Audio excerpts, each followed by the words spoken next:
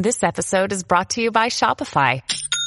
Forget the frustration of picking commerce platforms when you switch your business to Shopify, the global commerce platform that supercharges your selling wherever you sell. With Shopify, you'll harness the same intuitive features, trusted apps, and powerful analytics used by the world's leading brands. Sign up today for your $1 per month trial period at shopify.com/tech, all lowercase. That's shopify.com/tech.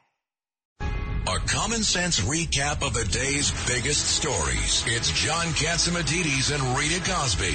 Katz and Cosby on 77 WABC. Let's go to Marc Siegel. Yeah, Dr. Marc Siegel. And you've got some interesting stuff as we're talking about social media, about teens and social media. Yeah, I want to get to that, but I first want to comment on Miranda, who I think the world of, and I wish I had her accent. I wish I could buy it. And How about Kissinger? Number two, she's right about artificial intelligence lying. And by the way, ChatGPT just failed the gastroenterology boards. I'm happy they failed something because they passed the radiology boards. But I think the question is, does your doctor lie or only ChatGPT lying? I'm not sure. I mean, there's too much lying everywhere these days. But ChatGPT needs a lot of work. And artificial intelligence is a very exciting research tool for medicine. Very exciting. But it needs to be a co-pilot, not a pilot. It's something we can use to gather more information quickly, not something that should get out of control and take our place. It can be used as a check-off list on everything, and give the doctor recommendations of what on the check-off list, so the doctor doesn't miss anything. But to make an intelligent decision, I'm not sure we have computers that are capable of doing that. Yeah, that are neutral, We have programmers that can create algorithms to put it into a direction. But to actually create an artificial intelligence in the way we know intelligence, the way our brains work, right? No. And the human touch, agree too. With John. And maybe the doctor's touch, too. By the way, I completely agree with John, maybe with the exception of the Fed. I mean, the way our economy is going, maybe we could just stick a computer in there and do better. I don't know. We would definitely do better. Dr. Siegel, Ed Cox, so you said that artificial intelligence actually passed the radiology boards. They took them, they answered the questions, people graded them, and it passed? Yeah, but listen, look at the difference between radiology and some of the more clinical pursuits. I mean, radiology, and I still think with radiology, John is right, that even with radiology, I want a radiologist there. But the research tools for radiology are accumulating mass databases and making comparisons and predictions that are based on actual real imaging. So they can be very, very helpful. One example is Sybil up at Harvard is actually looking at signs that may go before lung cancer. In other words, signs that occur before you ever get lung cancer, and they ended up with about an 85% accuracy rate.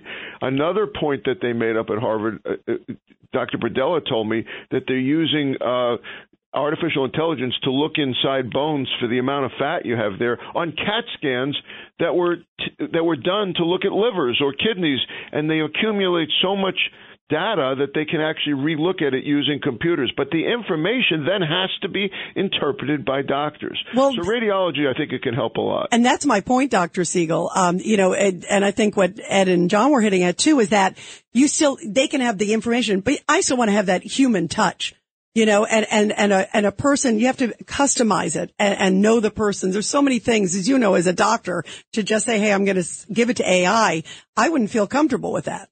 Completely agree with that. And the analogy I use is the co-pilot. Again, you want the computer. Nobody would vote for a computer landing a plane. I wouldn't want to be on that plane.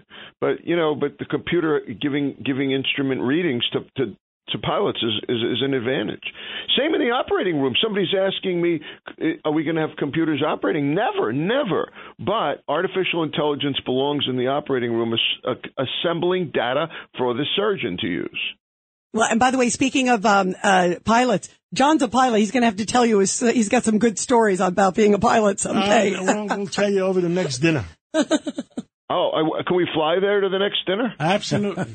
John could do it. Well, many a times we've flown to Montreal for dinner. Many a times we flew to Bermuda for dinner. You told a good story at the book event the other day, the Vegas landing. Margot was laughing. We took off from San Diego Airport, and we were going over the Rocky Mountains, and we were at 31,000 feet, and we lost the right engine. Wow. But it has a happy ending. The single engine performance on that Hawker jet was 23,000 feet, and the mountains were at 26,000. And so what happened? Give us the happy ending. We declare an emergency. We're going to go into Phoenix Airport. All the passengers were yelling and screaming, "Why are we going to Phoenix? Let's go to Las Vegas." And then you had, but he had to call Margot and say, "We got rerouted to Las Vegas." She was like, "Yeah, right."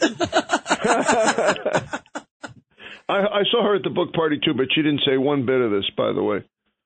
Anyway, you wanted to ask me about social media, right?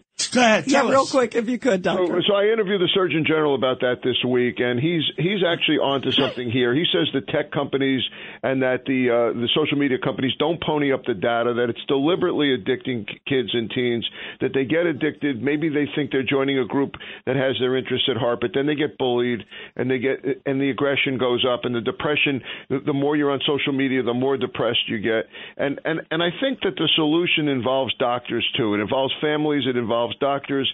It involves more in-person time, less social media time. But I think the biggest point that's coming up here is it's a generational thing. My kids are a little older, and they laugh at this. But if you got a 10-year-old now, you got a problem. Yeah, that is a big, big issue. Well, Dr. Marc Siegel, thank you so much. We love having you here on the show. And now you know that John's a pilot and also a computer programmer as well. You got it, right? I'm going with him on a plane flight, but he better have both engines. That's all I have to say. Good advice. And go to Vegas with him, too. He's good at gambling, too, by the way. Oh, my God, yeah. All right. Thank you. Dr. Marc Siegel, we appreciate it.